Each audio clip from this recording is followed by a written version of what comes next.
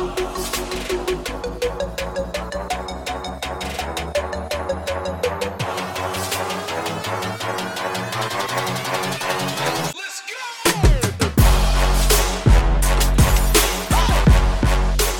it is. Welcome back to the show. This is the ADF Underground, brought to you by All Day Football. What's up, y'all? I am your host, Chris. They call me Chows. Welcoming you back to another episode. Week 9 is officially underway. We had Thursday Night Football with the Green Bay Packers taking on the San Francisco 49ers. We got a full slate of games coming up on Sunday and Monday. Let's get into it. We have a lot to cover, a lot to dissect. So first of all, let's dive into Thursday. I believed it was going to be a good game. The spread was 7 points if in favor of the Green Bay Packers. I mean, what did we really expect that was going to happen? I mean, the San Francisco 49ers are decimated by injury. They got hit hard with the COVID cases. It was contact tracing, so they lost basically all of their offensive firepower. We all know that George Kittle and Jimmy Garoppolo are on IR now with injuries. Kittle gone for 8 weeks, Jimmy Garoppolo for the next 6 weeks. So, I mean, it was a tough show that we knew it was going to happen for them. The Green Bay Packers coming off a loss. They did get Aaron Jones back in the lineup, which was a big boost. We saw it early on. He was carrying the rock, and he didn't look limited whatsoever. The calf injury looked very much non-existent anymore. So, I mean, Matt LaFleur definitely took the shackles off and he let his main back go. But the story of this contest was Aaron Rodgers. Mr. Aaron Rodgers, man, what did he do? He went 25 of 31 for 305 and threw 4 touchdown passes. Like, he had a day. Beautiful day by him. Devontae Adams on top of that, he blows up as well. He goes 10 catches for 173 and a touchdown. Valdez-Scantling, he caught his only 2 passes for those 2 touchdowns from Aaron Rodgers. But I mean, it was a very good showing by the Green Bay Packers. They definitely needed that after what they had endured against the Minnesota Vikings. Didn't look as sharp, didn't look as good. And that's the second time we've seen the Packers stumble this season in the last few weeks. I mean, they got beat up by the Tampa Bay Buccaneers, and then within a couple weeks they let down versus the Minnesota Vikings run game and Dalvin Cook. So this was a good tune-up match for them as well. We all saw it on the field. Matt LaFleur he looked head and shoulders ahead of Kyle Shanahan, which is impressive in itself. I mean, LaFleur is the student of Kyle Shanahan. Before, back in the day, he used to work under his coaching staff. So the student became the teacher, lit him up. 34-17 was the final score. I mean, if we want to highlight what the 49ers did, I mean, it wasn't great. Nick Mullins didn't look sharp whatsoever. Jerick McKinnon saves his fantasy day by scoring that late touchdown. He played decently, but the story was Richie James. You guys remember Richie James? This kid had a lot of potential, a lot of promise. He goes off. No other wide receivers basically in this game for the 49ers, and he goes 9 for 184 and 1 touchdown. Massive day for Richie James. He always had the ability. I liked Richie James. I mean, he had the speed. He wasn't gonna juke anybody off the route tree, I guess I should say. But I mean, it looked like he was improving. It looked like he definitely improved, I should say. But I mean, the speed was always there. His issue on staying on the field had always been dropped passes. I mean, this was his main problem. He too many drops, and he found himself regulated to the bench. But I mean, if he can play, I mean, maybe they found another gem in Richie James. He can team up with Brandon Ayuk and Deebo Samuel when they come out, and you got a decent trio. But I want to talk about Jimmy Garoppolo. I really do. So what do the 49ers do after this season? Because contractually, they are not hooked in to Jimmy Garoppolo for much longer after this season. They can get out from that massive contract with fairly little dead cap. The contract was front-loaded. So, I mean, if I'm Kyle Shanahan, I'm definitely looking in another direction. I had a conversation with a couple colleagues, and I threw it out there. I said, what if the San Francisco 49ers go after Dak Prescott in the offseason, in free agency. Granted, I mean, Dallas will have the ability to place the franchise tag on Dak Prescott, but that's going to be like 37 to 40 million, depending on what the franchise tag is going to be. So do we see the Cowboys shelling out that 1-year deal? Because I really, truly don't believe they're going to get a long-term extension done for Dak. Is that a possibility that he comes over to the San Francisco 49ers? So, I mean, we will talk about that when the offseason comes, but that was exactly what I thought after this game, because when you see what they have, I mean, Nick Mullins isn't it. Jimmy Garoppolo isn't it. Beathard, the third stringer, he isn't it. So you're definitely going to have to upgrade the position. And I mean, I've heard Sam Darnold rumors and all this stuff, but there's a lot of options. I mean, Kyle Shanahan is definitely going to want his guy. Maybe he moves up in the draft. We'll see. But it's an interesting thing. The 49ers are slipping. This is a big loss for them. Injuries are just piling up. The COVID cases piling up. And they're going to have trouble even making the postseason in this division. I mean, with Arizona and Seattle playing the way they are, and the Rams still in the mix, I mean, the 49ers could find themselves in the basement of this division, which is crazy for a team that just went to the Super Bowl last season. So anyway, let's move on to Sunday. Big slate of games on Sunday. We have the Denver Broncos going to Atlanta, face the Falcons. Falcons favored by 4 points in this contest. I struggle with Atlanta on the point spread all season. I'll admit, it is very, very difficult to understand which team is going to come out to play. And I mean, I said it on previous shows. I'm very impressed with Raheem Morris. I think what he is doing with this club right now, he has them playing together, playing more organized football. They look good. I mean, a greater improvement from what we saw under Coach Quinn. And I mean, maybe it was just he overextended his stay as the head coach in Atlanta. Maybe that was the problem. Maybe they needed something of a changeup, and they look like they're getting it with Raheem Morris. So this is a good game. I mean, Atlanta is trying to climb back. I mean, their playoff hopes are definitely dwindling if they start losing any more contests. But -4. If I'm the betting public, and my point spread pick article is out there, so check it out. We are doing very well this season, but this game I really struggled with. I really did, especially with how Denver came out last week, came back with Drew Lock showing his moxie and taking his team back to beat the LA Chargers last second. That was a big one. It was a big one in the division for the Broncos. They are very much alive in this playoff race in the AFC. It was a tough one. It was a very tough one for me to pick. I went through all the numbers. I went through all the matchups, and I'm thinking that this game could really come down to a field goal either way. I'm not taking the points, that's for sure. Atlanta is going to be without Calvin Ridley. That's the big one. But they're going to throw. We know this. It's Julio Jones. Hayden Hurst is going to have a big day, fantasy football-wise. I truly believe it. He's ranked actually 6th right now in full PPR, if you can believe it. Hayden Hurst. Everyone was not as convinced as I was. I was backing Hayden Hurst. And if he had even more touchdowns, he could be up in the top 3. Like, that's how good Hayden Hurst has been playing this season. Matt Ryan and company, I mean, I could see definitely Julio Jones having a good day. Russell Gage is a sleeper pick this week for me as well. Obviously, with Ridley out, the Broncos give up some of the highest points to slot receivers, so watch out for that if you're in dire need of a wide receiver. Tim Patrick for the Denver Broncos, I'm all for. I think if he returns, he's supposed to come back. I think he finds the end zone. It's going to be a very difficult matchup for these Falcons defensive backs to cover all day long. And I mean, Noah Fant, obviously, I think is going to be another mismatch as well. So it's going to be a good show. I think we could see a higher score. We could see a 35-28 game type deal, but I'm still sticking with the 3-point victory for either team. I really am struggling to say who wins this game. Atlanta is at home, so I give them the favor there, but I think it's a 3-point contest either way, whoever wins the game, but you do have some fantasy viability in there. Next game I have on the board is the Seattle Seahawks -3 at the Buffalo Bills. My Bills, okay? I'm taking fandom out. You guys know this. Fandom does not come into play in my evaluations, but the Buffalo Bills are going to get hammered in this one. I can't sugarcoat it anymore. The Bills defense has no idea how to stop Russell Wilson in this offense. With DK Metcalf and Tyler Lockett, they will struggle all day long defensively. No pass rush basically all season. Jerry Hughes of late has played very well. He has been getting pressure on the quarterback. But, I mean, you're going up against the MVP candidate so far this season in Russell Wilson.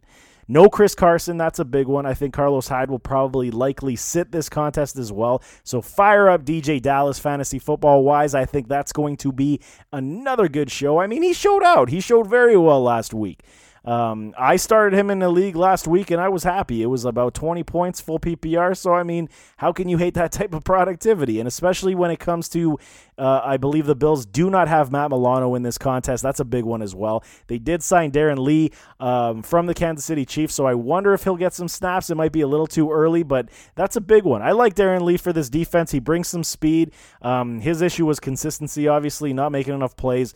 But in this Bills defense, I think he could have something of a resurrection. I think it's a great sign for Buffalo. They definitely needed more playmaking ability at the linebacker position. And you know what's clear about this defense for the Bills for me is the fact that we knew how good they were last year on the pass defense. And that was predicated upon how well they were forcing pressure on the opposing quarterback. This year we haven't seen that, and this is why the secondary is struggling. So does that mean the secondary isn't as good as we think? Is this mean that Trey White isn't as good as we think? I don't think so. I think these guys are still very good, but it's very difficult in a league that's very pass happy to ask these guys to cover for 5, 6, 7 seconds each play without them getting gassed by the fourth quarter, and then it's lights out. But the run defense is where the Hawks will take this first, and then I could see definitely a deep shots either to Metcalf or Lockett for a majority of the day. As for the Bills' offense, I see Smokey John Brown this week. I really do. He's been hampered with that injury, that calf injury. He had a knee, and this is what's changed the entire Bills' offensive approach. We haven't seen it since, week 4? Josh Allen was one of the league leaders in passing yards, and he's completely fallen off because the deep shot isn't there anymore. Brian Daboll, the offensive coordinator, is not doing his job, in my opinion, because he's been figured out. It's clear to me. He's been completely figured out by the opposition. Anybody who watches film on the Bills know what they're doing.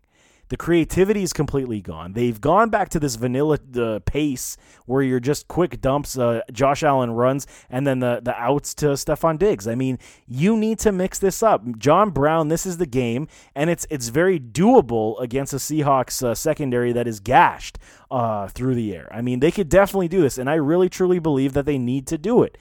Biggest problem, they got Jamal Adams back this week. The Seahawks did, and we know Jamal. Buffalo Bills fans know Jamal very well. He is one of the best safeties in the entire league. For what he can do on the field, he's a disruptor. He's a playmaker. He can be on the blitz. He can double cover. He's dissecting run plays. Like, he's great. He's fantastic. I love the guy personally as a player. I think he's absolutely phenomenal, and it's going to be a thorn in Josh Allen's side, especially when he's going to try to take off. So for my appetite, Diggs and Beasley will get their catches, but for my appetite, you got to go deep to John Brown. You got to spread out the secondary, use the screen game to your advantage to either Moss or Singletary, get the run game going like you did last week, and I think that'll maybe keep you in the mix in this game.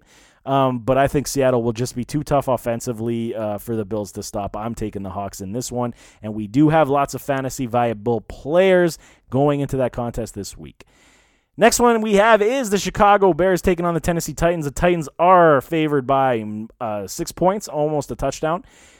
I don't like it because I took the Chicago Bears last week to kill the spread against the Saints, which was, I believe, 5.5 points. The Bears are okay. I mean, they are not your flashy offensive team that you want to see, but they looked better last week. They really did. And they took it to overtime with the Saints.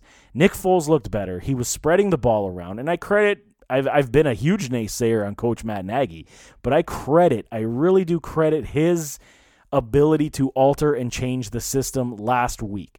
He spread the ball around. We saw Mooney get involved. We saw Anthony Miller get involved. Maybe it had to do with the fact that Allen Robinson was coming off of that concussion protocol, but these guys looked good. Why not continue to spread the wealth, spread the ball around? And when you're playing a Tennessee Titans team that is open to giving up big plays in the pass game, this is what you should be doing. Again, David Montgomery for fantasy football, he is the biggest question mark because, outside of full PPR, I don't know how you can play him week in, week out anymore. PPR points, he's doing okay for you. He gets you anywhere from the 10 to 14 points, so that's okay. He saves his day majority of the time in the pass game, and I'm okay with that. But, going up against this defense with Jadeveon Clowney and company, who are very good at stopping the run, I don't like it. I don't like it whatsoever. I think Nick Foles is going to have to, again, manufacture everything through the pass game. And 6 points, I don't like it. I think the Bears defense is that good. I think that they can play extremely good football, and they're going to make it tough on these wide receivers. So I don't see it. I don't see it. So from the Tennessee perspective, this is a big test. I want to see what Ryan Tannehill can do. We've seen from past contests, especially the one that comes to mind is the LA Rams. We saw Malcolm Brown run the ball very effectively against the Bears defense. I called that one too because it didn't feel like a Darrell Henderson game simply because you needed that bigger body running back, and I think Derrick Henry will have he'll have a good day.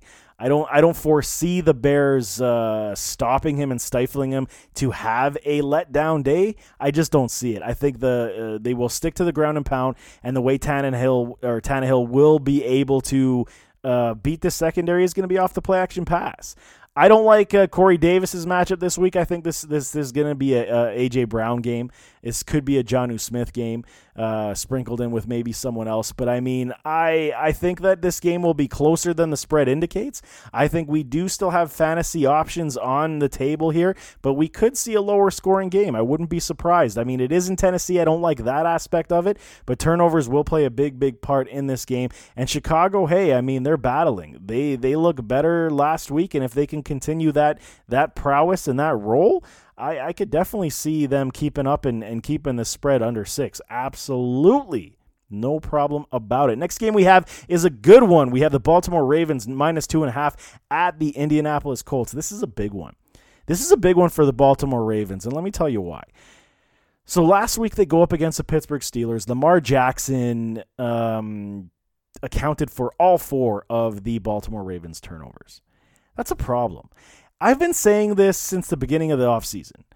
I really wanted to see how Baltimore was going to do this. We've heard the rumors. We heard the rumors in the offseason. Now we're all the way in week 9. The season's already half done. And they're still trying to attempt the same type of play. They're trying to make Lamar Jackson something he is not. And we saw it. Pittsburgh's defense exposed him last week.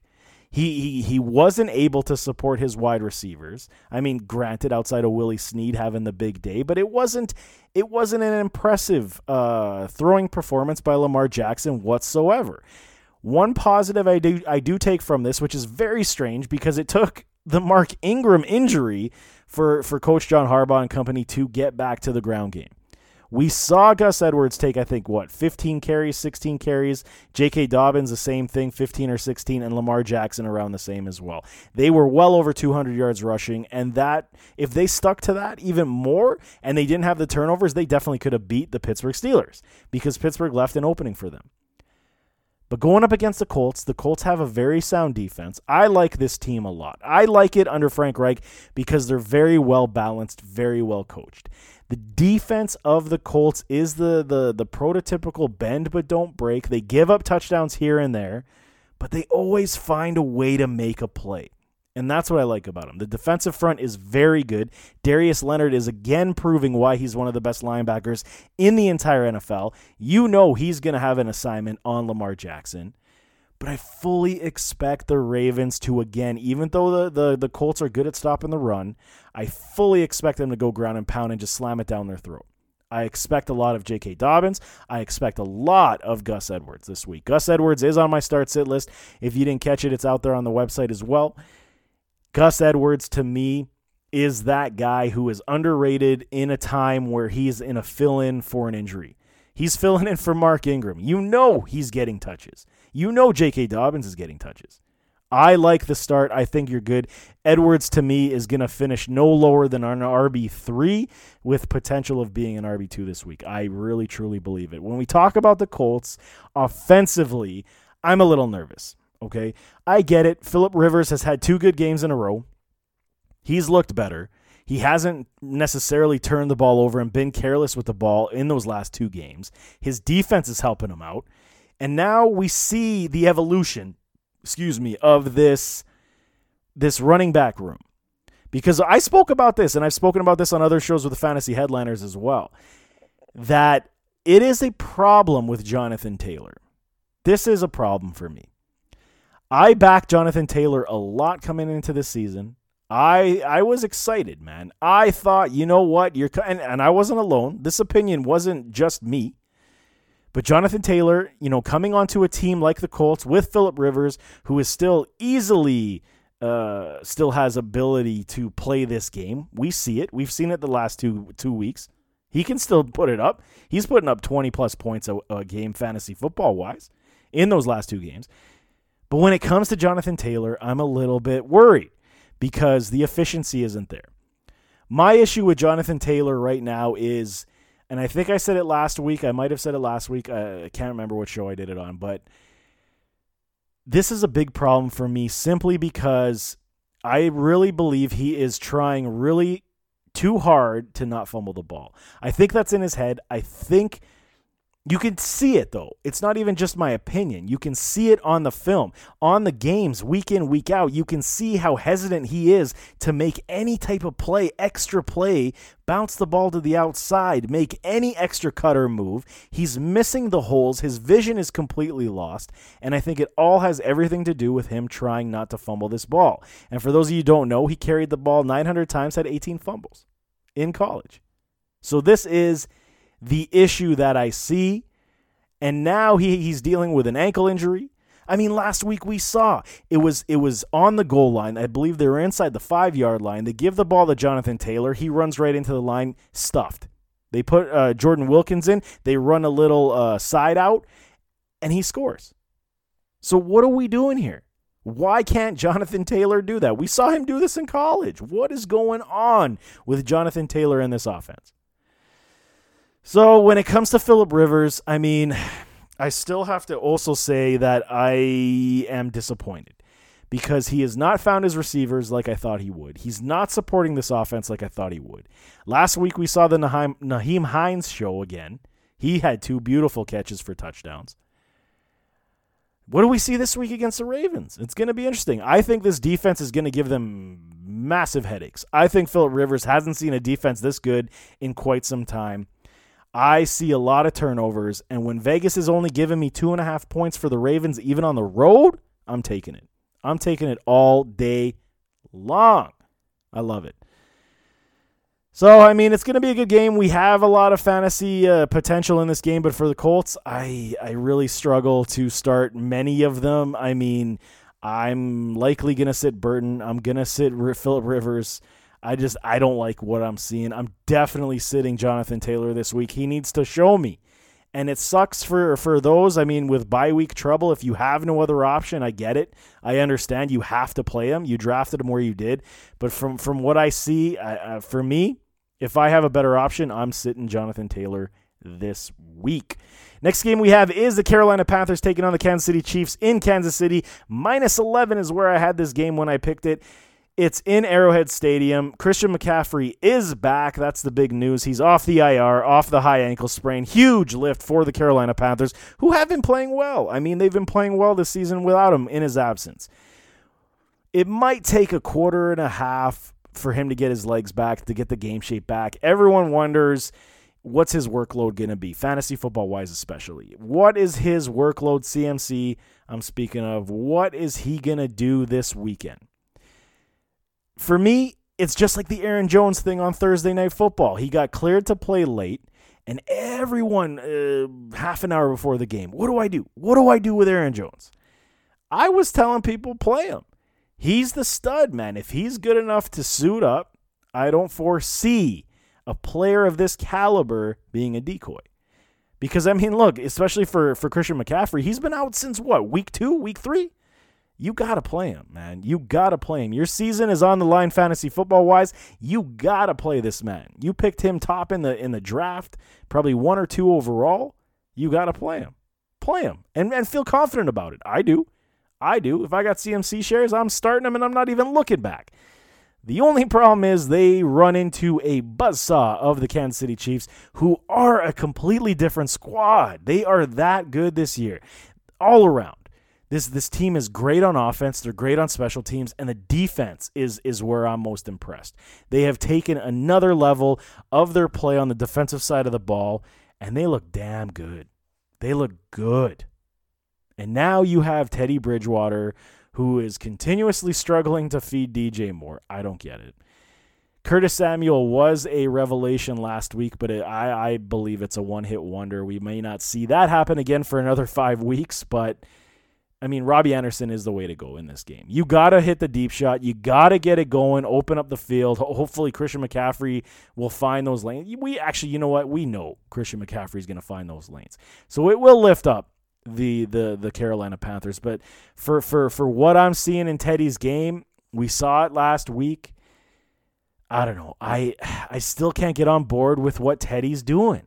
I can't do it because it just seems that he is not comfortable in finding every weapon on the field with consistency. That's how I see it. And it's not a knock on Teddy because he's played fairly well. In good matchups, we've seen it. He's played very well. He's supported his receivers, but it's not DJ Moore. And that, to me, is a big concern for this Panthers team because DJ Moore is the most talented pass catcher on this club. No knock on Robbie Anderson because he's that good too, but DJ Moore is your stud. And if you can't get him involved, there's something seriously wrong within what Teddy cannot do. And I've said it over and over. As for Patrick Mahomes, he had his 5-touchdown day against the New York Jets, but it didn't feel like they had a lot of effort. And this is the difference. When we saw what Patrick Mahomes did in his 50-touchdown season, you could see the effort to make those plays. Now it looks just nonchalant. He's just chucking it up, touchdown. He's moving around, throws it, touchdown. I don't think we've seen them hit the fourth gear yet at all. I still think they're stuck in second, third gear, and they're cruising. They don't need to go no faster right now. Andy Reid has got this team moving at such a pace that it's almost like he's saving them for the postseason. That's what it feels like to me. Absolutely. We are week 9, and he is basically not even opening up the playbook. If they're down a little bit, he's going to open up a little bit here, and there. They get the lead back. Oh, okay, I close the playbook, and we go to a vanilla place and let Patrick Mahomes do his stuff behind there. That's how I see this team this year, which is very scary. Very scary as we get closer to playoff time. Because once they get into the postseason, I think that's when you're going to start seeing the Kansas City show take place. 11 points was a little high in this game for me, but I still took it. I did not take it, only because Christian McCaffrey's back. I think with him in the fold, we could definitely see Carolina keep up in this contest. We could see even a 10-point game, and that would kill the spread. So I'm going on the under on that game. But, I mean, it should be good. It should be a good one. I am curious to see how far away the Carolina Panthers are in competing with a team like the Chiefs. Next one on the board is the Detroit Lions going to Minnesota, coming off that big win against the Green Bay Packers, favored by 4 points. In Minnesota, Detroit may not have Matthew Stafford. He went into COVID protocol. I believe it was because of contact tracing. So, I mean, that's a big one. Even if he comes back to suit up, this is a big one because now he didn't have the practice reps. Does a player like Matthew Stafford truly need reps? No, I don't believe it. But it could make him a little rusty. You don't have Kenny Golladay. Huge loss, in my opinion. We haven't seen Golladay much this season, and it's unfortunate. I mean, it really, truly is. I've been preaching up Kenny Golladay, the elite prospect of Kenny, and just injuries have foiled his season so far. Outside of that, I mean, if I'm the Detroit Lions and Matthew Stafford does not play, you're going to have to lean on this ground game. It's going to be DeAndre Swift. It's going to be Adrian Peterson, big time.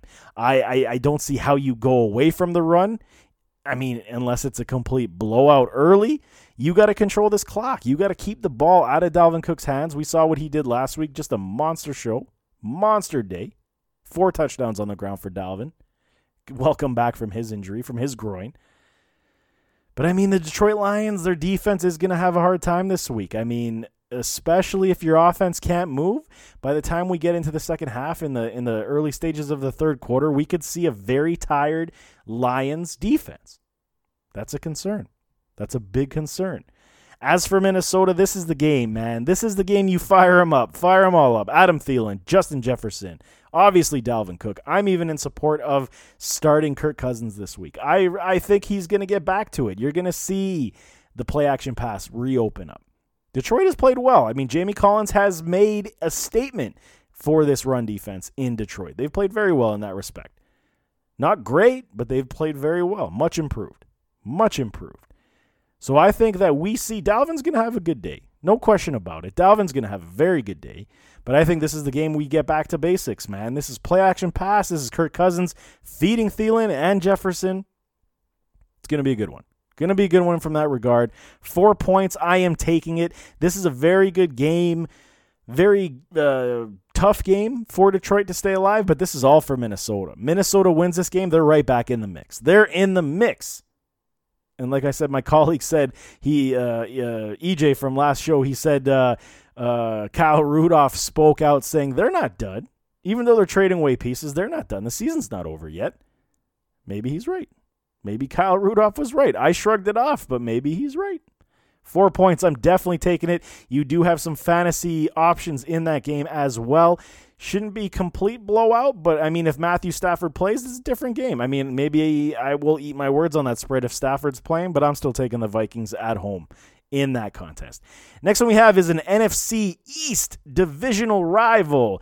New York Giants traveling to Washington to face the Washington football team. -2.5 for the Washington team. I don't like it, and I'll tell you why. So these two teams met earlier this season. It was a 1-point show, very tight.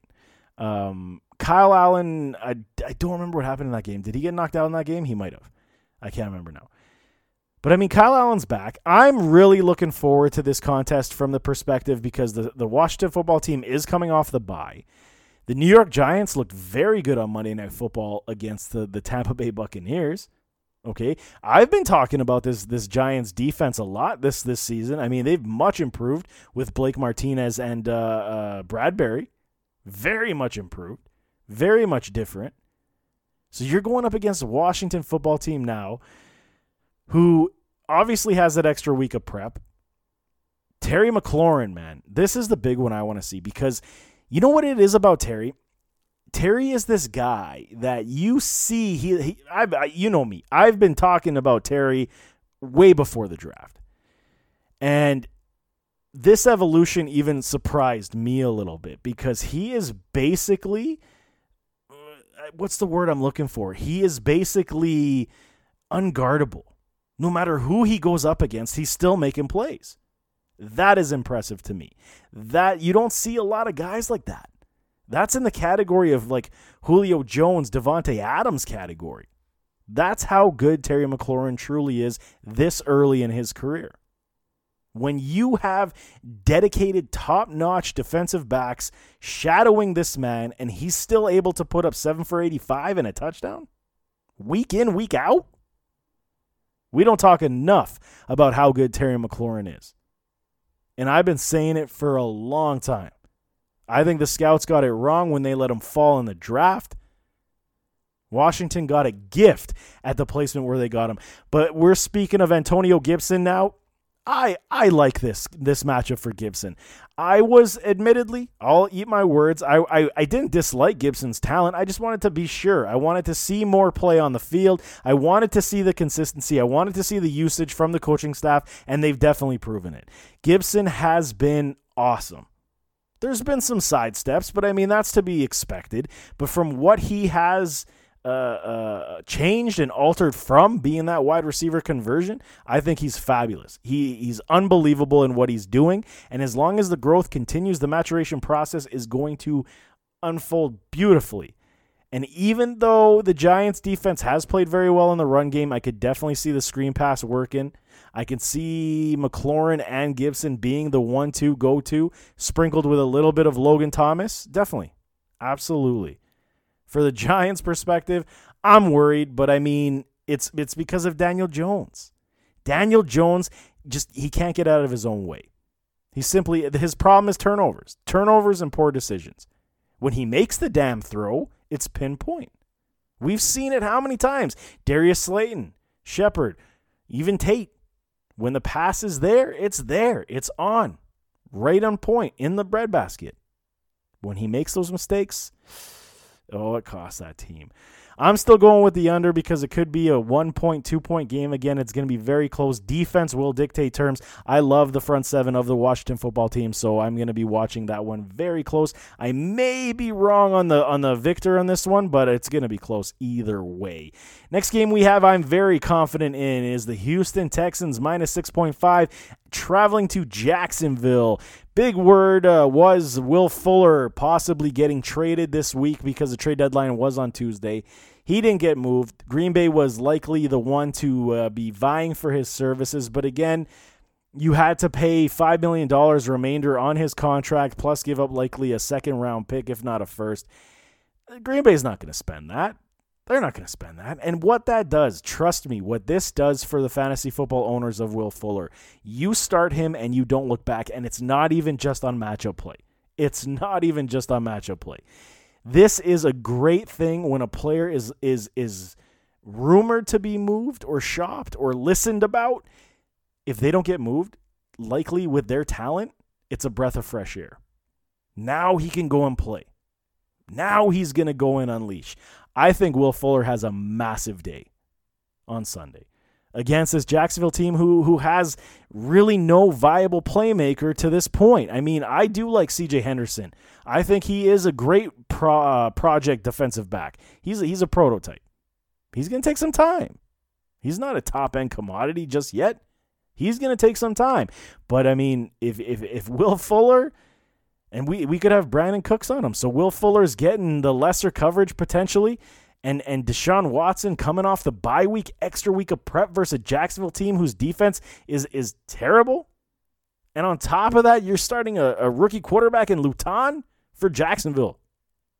Do we know how good this is for Houston's offensive potential? Come on. This is going to be fabulous for the Houston Texans. If they can't do this... This is my sidebar, my side note. If the Houston Texans cannot capitalize on this beautiful scenario coming off a bye, playing Jacksonville with a rookie quarterback, never taken a snap in the NFL. If you cannot capitalize and make this a blowout with Deshaun Watson feeding all his wide receivers, with David Johnson finally eating on the field, I'm out. I will not support the Houston Texans anymore if they can't show it this week, because that is a travesty, and I think it's ridiculous because this is a game you should steal and win and beat up. And Will Fuller, man, start him and do not look back, because I could foresee a very, very good day on this Jacksonville defense. As for Jacksonville, the only player I can really play at this point, I mean, and it's because we haven't seen what Luton can do. I mean, could Luton come out and be a very good player? Absolutely. We've seen it all the time. Young guy comes in. You know what it's going to be for me? I think if he has any strong play at all, I think it's going to only last maybe half a quarter. And then they'll adjust. They'll see what he does well.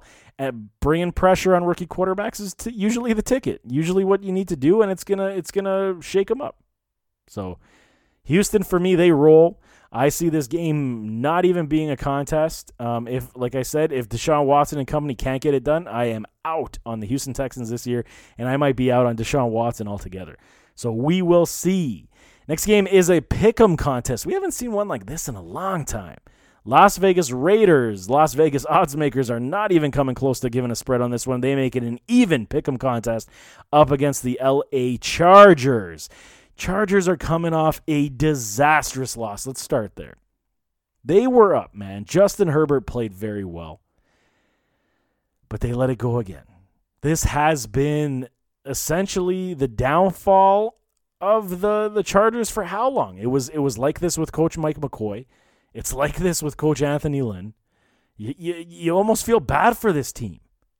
They can't get out of their own way in crunch time to seal the deal. It's a problem. It's a big problem. But I mean, on the positives, what can we talk about the positives? Justin Herbert is legit. He is playing absolutely phenomenal football.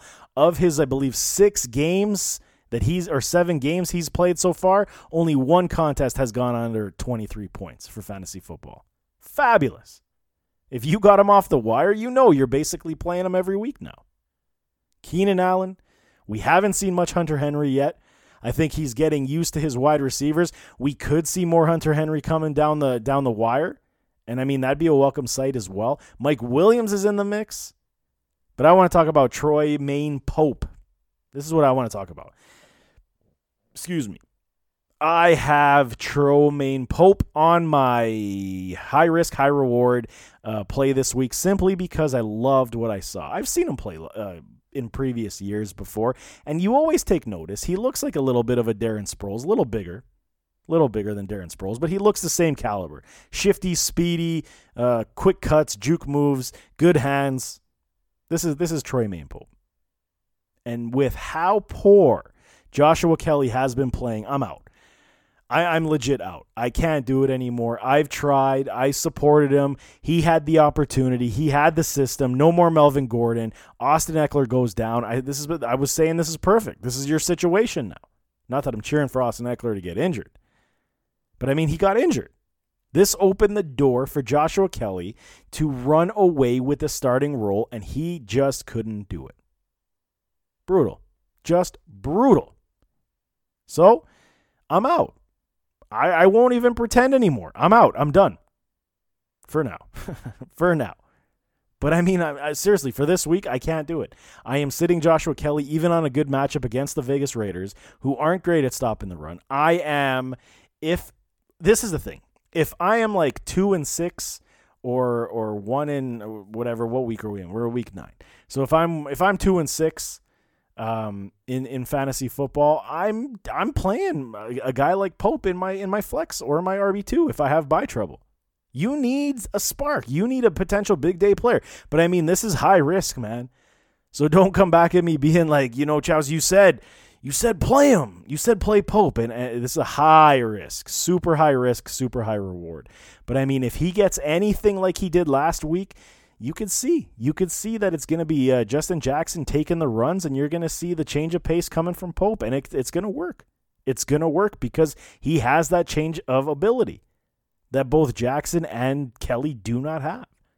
I like it a lot. I like them a lot. When it comes to the Raiders, I mean, okay, you're taking travel. This is a massive game again. We said about the Chargers and Broncos game being massive. This one is huge for both clubs because you don't want to stumble anymore in this division. The wild card with the extra wild card team coming this year, there's so many more teams able to keep going and keep pace for a playoff spot.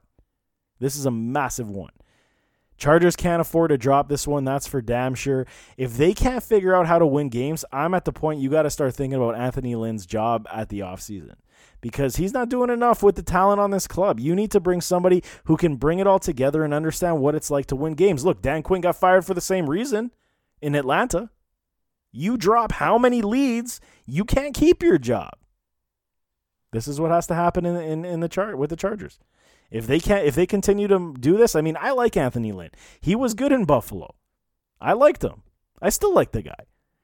But I mean, you need to have that killer instinct when the game is on the line. When you have a lead, man, step on their throat and kill them. Done. None of this garbage. When it comes to Vegas, I mean, Derek Carr, I like it. I like Derek Carr in this game. I think he's a sneaky play. He's a good play. Joshua Jacobs, I saw he's dealing with an injury. I don't foresee him to sit. I think he should be a go. Nelson Aguilar definitely disappointed everybody coming off the wire after he had 3 straight good performances. Maybe he gets back to business in this one, but I mean, putting up a complete goose egg the next week. Obviously, it showed that teams were like, okay, we're going to put a little bit more coverage on you, and he goes to bed. That's Nelson Aguilar's career in the NFL in a nutshell right there. But I mean, I would like to see a breakout from Henry Ruggs. If I'm looking for anything in this game, this is what I'm looking for. But I mean, as it is for the game, I'm picking the Chargers to win this game, being pissed off and taking the lead and moving forward with that. So next game we have is the Pittsburgh Steelers getting a gift of a matchup going to Dallas to play the Cowboys. They are minus 14 points, 2-touchdown spread. Don't remember the last time I've seen the Pittsburgh Steelers have a 2-touchdown spread on anyone, but it's definitely warranted here because the Dallas Cowboys are hot garbage. And I mean, it sucks. You feel bad for Dallas Cowboy fans. I really do. I feel bad for Dak Prescott. Your team was moving the ball very well offensively. Dak goes down, and here's the problem. I said bench Zeke Elliott last week, and I was on point. Anybody who didn't listen, you should have listened. This is going to be disastrous for Zeke Elliott owners in fantasy football.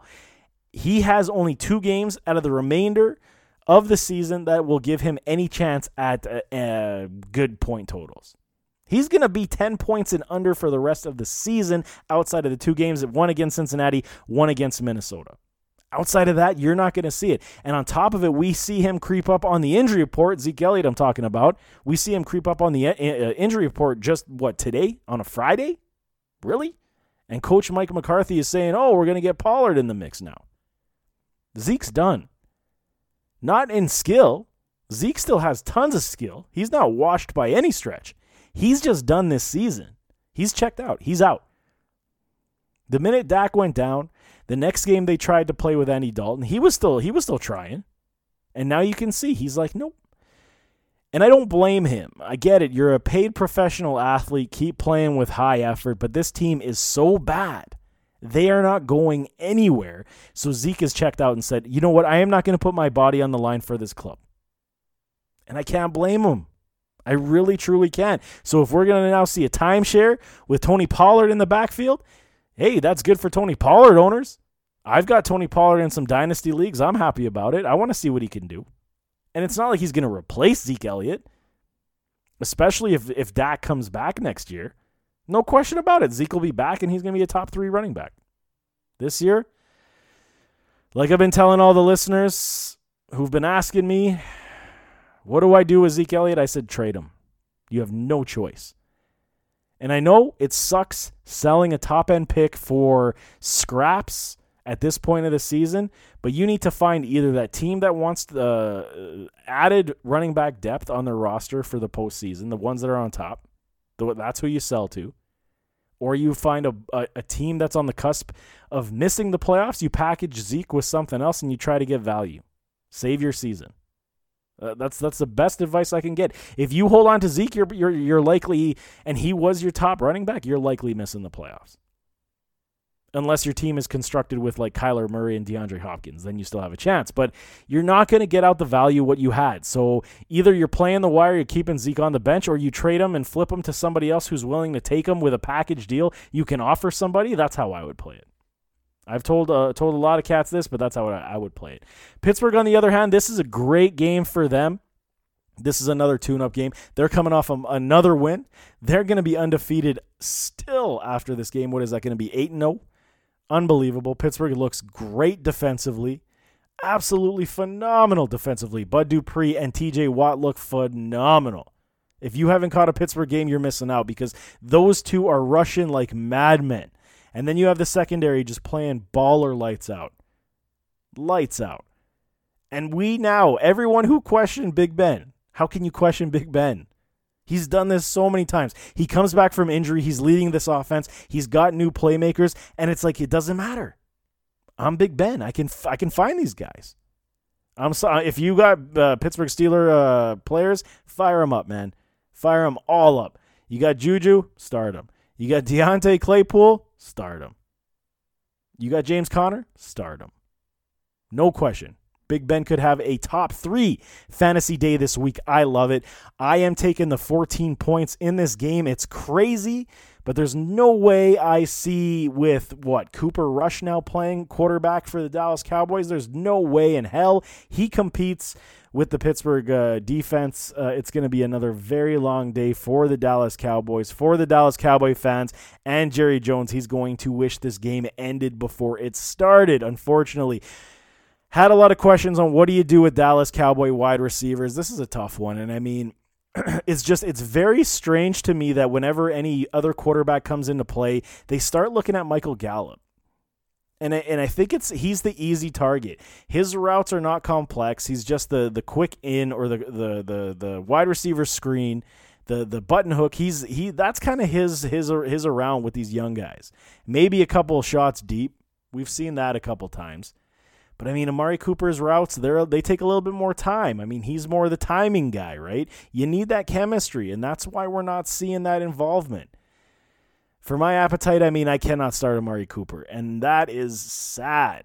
When you can't play Amari Cooper, that's when you know the Dallas Cowboys have big, big troubles. And I'm not touching it with a 10-foot pole. CeeDee Lamb potentially saves you with a touchdown garbage time, maybe. But I mean, I don't see enough from Cooper Rush. It's going to be just like with DiNucci last week. It's going to be virtually the same type of performance. You're going to see turnovers, you're going to see sacks, and you're going to see lack of productivity from Dallas. So any Dallas Cowboys fantasy owners, I mean, you're in tough for the rest of the season unless Cooper Rush, like I said about Luton in Jacksonville, unless Cooper Rush comes to play and he shows us something. I don't hate Cooper Rush. I like Cooper Rush as a better option than I did DiNucci, that's for sure. So we'll see what happens. I'm rolling with Pittsburgh. I think they have a great day. Miami and Arizona in the desert, -4.5 for the Cardinals. I like this game too, man. Arizona's coming off the bye. They're going to be fresh. Kyler Murray leads one of the best passing offenses in the entire NFL. DeAndre Hopkins has made a world of difference, obviously, for this offense. He is unguardable as well. One of the best wide receivers in the entire NFL. He is putting up points for you week in, week out, masterfully. It's awesome. Kenyon Drake is out for this contest. We all know that, high ankle sprain, but they said it's not as bad as they had worried or thought about when he went down, went off with that cart. Luckily, the bye week came when it did, gave him an extra week of rest to hopefully come back the following couple weeks. But this is the Chase Edmonds show. I'm excited for this, and it's because we saw it last year. We saw what he could do, and that Chase Edmonds game was huge. He scored multiple touchdowns. I foresee the same thing happening this week. Don't get it twisted with what Miami did with Tua against the Rams. That was an anomaly. The Miami Dolphins are truly pretending right now, okay? They really are. They had Tua in there. His game wasn't great. Yeah, it was his first start. I mean, he didn't even get over 100 yards. He threw his one touchdown pass to Parker. That was Parker's only catch of the game. So when you sit here and tell me, well, how the hell did the LA Rams lose to Miami? So I don't know if you saw, of course, number one thing is west-east travel. Okay? That's a long flight for the Rams to go. Okay? That's number one. Number two, it was like 100 degrees different on their sideline, the Rams sideline, than it was the Dolphins. I think it was 140 to 80 degrees. They were dying. The Rams were on that side of the ball, on that side of the field. This took out everything. If you think that doesn't impact how a player is feeling, how a player, if he's exhausted after just 2 plays, that takes everything out of him. Then you add the mistakes, and then the defense of Miami, credit them, they capitalized. They capitalized on every opportunity, every mistake that the Rams gave them. That's why Miami won. Now you go to Arizona, you come with a fresh Kyler Murray. This is going to be a beat down. Okay? I'm curious. I'm still going to leave hope for Tua. I mean, again, he's being thrown to the wolves, man. You got Budda Baker, you got Patrick Peterson. They're going to be there. Budda's all over the field. He's turned into one of the best safeties in the game. Tua's going to be having a hard day. No Myles Gaskin, he gets injured. So now you have to rely on, I think I saw Matt Breida isn't playing as well, so now you're on Patrick Liard and Jordan Howard. Brutal. I like Jordan Howard, but he is not going to be able to carry the load after being a healthy scratch for how many weeks now? It's going to take him a quarter or two to get his game legs back. And then you're trusting a rookie passer to carry this club against Arizona who's firing on all cylinders? No way. -4.5 points. You start Kyler, obviously. DeAndre, I'm playing Kirk this week as well. I think he has another good day. He's starting to evolve in this offense, which I like to see. This is what you wanted to see. Christian Kirk finally break out. He doesn't have to be the big, heavy 8-reception guy. 3 catches, 55 yards, 2 touchdowns, 1 touchdown. This is Christian Kirk. This is going to be how it's going to be. 6 catches for 60 yards, no touchdowns. We could see those days. But if you're utilizing this team, DeAndre Hopkins is your go-to. You sprinkle a little Larry Fitzgerald in the mix as well. Now you're starting to throw little passes, dump passes to Chase Edmonds, who looked very explosive last week, the last time they played, 2 weeks ago. He looked so explosive. And, I mean, I've seen him play before. I didn't see that explosion come off those legs, and it looked phenomenal to me. I'm excited for Edmonds this week. If he doesn't show out well, that's a problem because, I mean, this is your job now to steal from Kenyon Drake. I want to see it all. I think it's going to be very good. As for Miami, I really struggle to play anybody offensively until I see more from Tua, that he can actually support the wide receivers in this offensive performance. I'm not really comfortable playing any of them at this point. Sunday Night Football, we have a glorious showdown between the New Orleans Saints, Drew Brees, and Tampa Bay and Tom Brady. The touchdown record continues to flip-flop between these two. One game, it's Drew Brees. He gets it back, and then Tom Brady kills it the next week or that same week, just different times of games. So Tampa Bay disappointed me. We'll dive right into this game. Tampa Bay disappointed me on Monday Night Football in how they played against the Giants. That was a big one. I didn't like how they played whatsoever.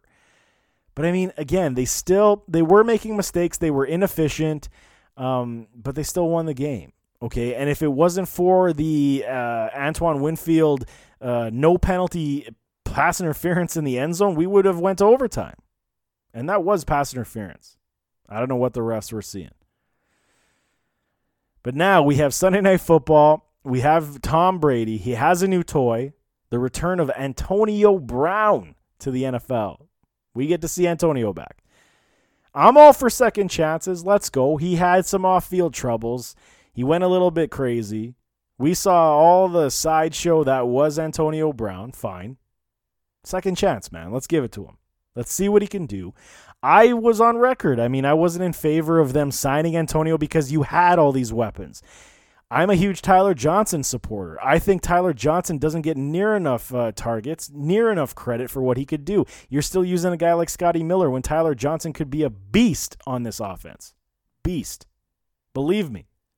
And look, whenever you see Tyler Johnson get passes from Tom Brady, what happens? Good things. Touchdowns. Big plays. Broken tackles. So nevertheless, I mean, they sign Antonio Brown. That's cool. That's cool. I'm playing him this week. I don't know if you are, but I'm doing it. Why not? It's a risk. Sure. I've seen and I heard people say, you're crazy. You're crazy, Chris. How can you play Antonio Brown? We don't even know how many snaps he's going to get. Of course, Coach Speak comes into play. Bruce Arians says Antonio Brown is in some of the best shape we have ever seen for a wide receiver not playing in the league for this long. It's Antonio Brown, man. It's not like he's 35. He left the league in his prime. You knew he was going to continue training and making his body right for the game. You knew he was going to come back eventually. I'm curious about this one. I'm curious about to see, okay, so even if let's say they play what? They have 65 plays on average, Tampa Bay approximately this year on offense per game. Even if we see Antonio Brown play 30 to 40 of them, that's a good share. You know Tom Brady's going to try to look for him early. You know Antonio Brown is going to try to be getting open, getting this ball. You know he is. First couple plays that he steps on that field, the jitters go away. He's going to go right back into full-blown AB mode, and you know he's going to make plays. When I'm seeing high risk, high reward, I can see easily 5 catches, 90 yards, 1 touchdown with the potential of 2. That's what I'm seeing from Antonio Brown this week. It's crazy. I know. I have nothing to base that on other than this is his return. Tom Brady wanted him. Tom Brady has him at his house right now, staying with him. He's obviously close buddies with him. You know they're playing catch in the backyard at Tom Brady's house. You know they're trying to build that chemistry. No question. I like it. I'm playing him. I think Mike Evans takes a little bit of a backseat again. We might see that red zone again. Maybe he goes 4 catches, 3 catches, 20 yards, and gets a touchdown as well. Gronk might take a backseat, but I'm going Leonard Fournette in this one as well. Rojo this poor man is on the shortest leash I've ever seen a human being have, and that's simply because of fumble troubles and drop passes. There's no trust there. Bruce Arians will not trust this man. He will give him the opportunity. If he makes one mistake, he's riding the pine. Leonard Fournette is the better back. He's the more trusted back, and I foresee Fournette being the guy this week as well. As for the Saints, Drew Brees was a question mark. He is playing. Michael Thomas, we get him back this week. He is playing. That's a huge lift for this offense. Huge lift for Alvin Kamara. Now he doesn't have to deal with stacked boxes. Michael Thomas is back in the mix. We haven't seen him since week 1. What a disaster season it has been for fantasy owners. Michael Thomas, right here. I have shares of him everywhere as well. I have been suffering. Somehow I'm still alive in many of these leagues. But, I mean, now we get him back. Hopefully this is a big thing, man. We could see a peppering right off the bat. We could, just like the Antonio Brown opinion, we could see the same way go for Michael Thomas. You've been out for so long, it's time to get you the ball back. I like that. Alvin Kamara gets a massive uptick, even though he doesn't need it. He's been playing lights out every single week. He is on the verge, if he continues at this pace, to break the total yardage for running backs ever. He's just killing it in yardage right now. He's been a beast, absolute beast. Jared Cook, I'm still in favor of that as well. He gets his natural 5-6 targets a week, and some of those targets go in the red zone. So, I mean, he is very safe tight end, very safe floor at this point. I didn't see if Emmanuel Sanders came off the COVID list. That's something to watch. If he gets in the mix, I mean, that would be glorious for this offense. You get Michael Thomas and Emmanuel Sanders back at the same time going up against the Tampa Bay Buccaneers, who you beat in week 1. This is a big game for Tampa Bay. Don't get this wrong. I don't know how Vegas has the Buccaneers favored at 4.5 points. Granted, it is at home. I get it. How are you favoring them by 5 points on a massive division game? This is a 3-point spread, man. You wanted to earn money from the betting public? You give it a 3-point spread and people would be confused. You would have bets going all over the map. I'm taking the Saints. Not to necessarily win, but there's no way Tampa's covering 5 points. We did see a trade.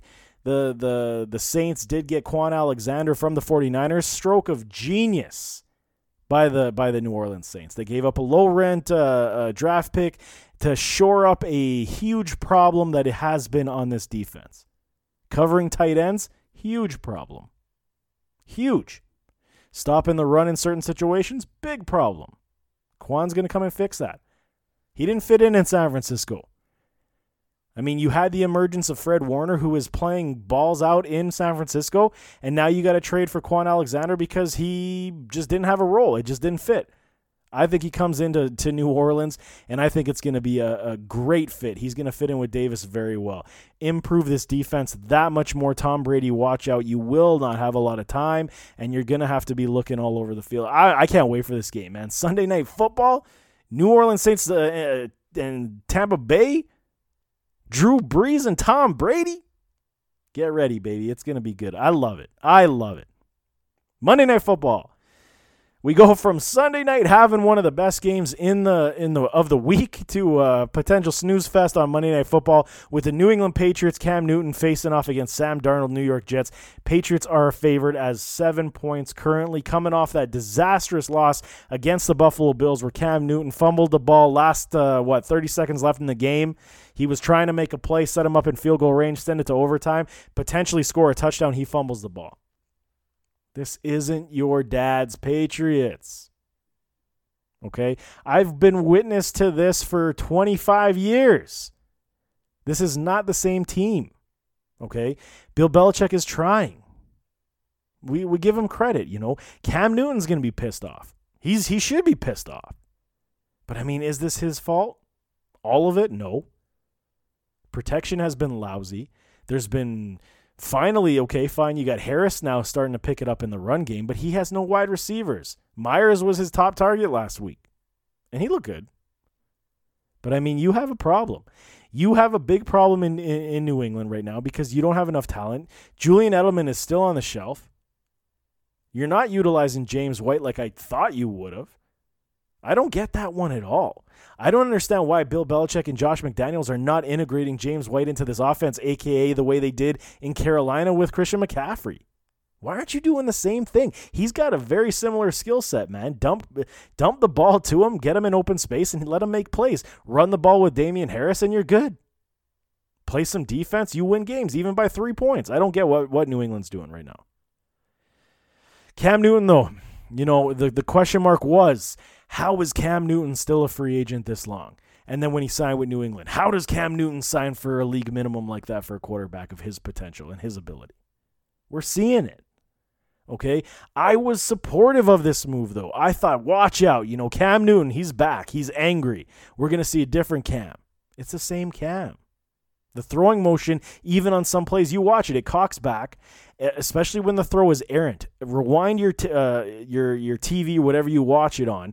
Watch when Cam misses a pass, especially over the middle intermediate. When his arm cocks back, it's weird. It's like a stutter in his shoulder, and then the ball completely goes without velocity. It's crazy. I thought he was over the shoulder issue. Maybe he had to adjust his throwing motion that much. But, it's so apparent to me, and, I see a lot of quarterbacks, scout a lot of them, and, I've been watching Cam for years since he came in the league. He definitely is not throwing like he used to. And, this was the problem that he had in Carolina when he hurt his shoulder. The throwing motion was completely altered at that point. He couldn't even throw the ball. Now it's surgically repaired. Is he playing different to kind of string it together to hope that it's going to happen? To me, you lose one more, obviously you're out. You're done. Season's a wash. New England Patriots will have a high draft pick. Bill Belichick. He can turn the whole ship around in 1 year. We know this. So, unless Cam Newton goes on an absolute tear, I think it's one and done in New England for him and potentially a career because, it doesn't look the same for Cam. And you feel for him. You wonder if he would have played better with more weapons. You really do. But the key in this game, obviously, it's the New York Jets. They are not anything of high competition. The Patriots should be able to get by this club with ease.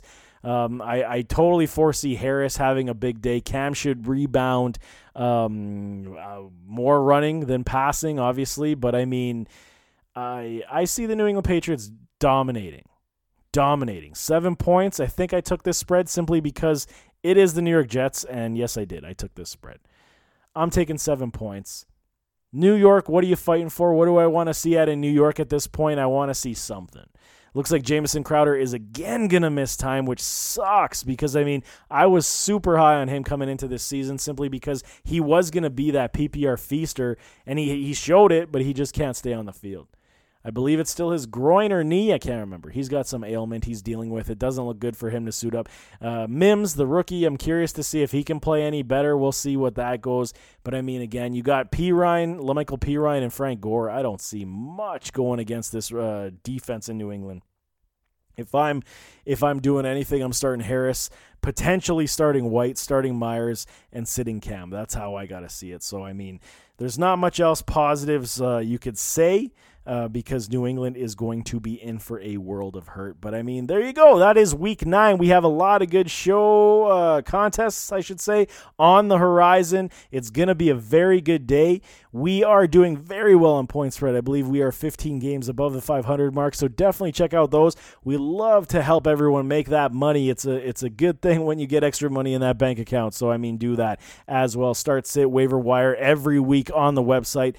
Check out my work with the Fantasy Headliners as well. We're doing great stuff over there. Shout out to those boys because they are like family. Love those guys a lot. So, on that note, that is the show. Thanks so much for tuning in. You can find me on Twitter at Chris_ADF1. You can find the show on Twitter at ADF Underground. Give it a follow. To all the listeners, thank you as always for all the support. And until next week, stay humble, stay peaceful, and take care of each other. I'm out.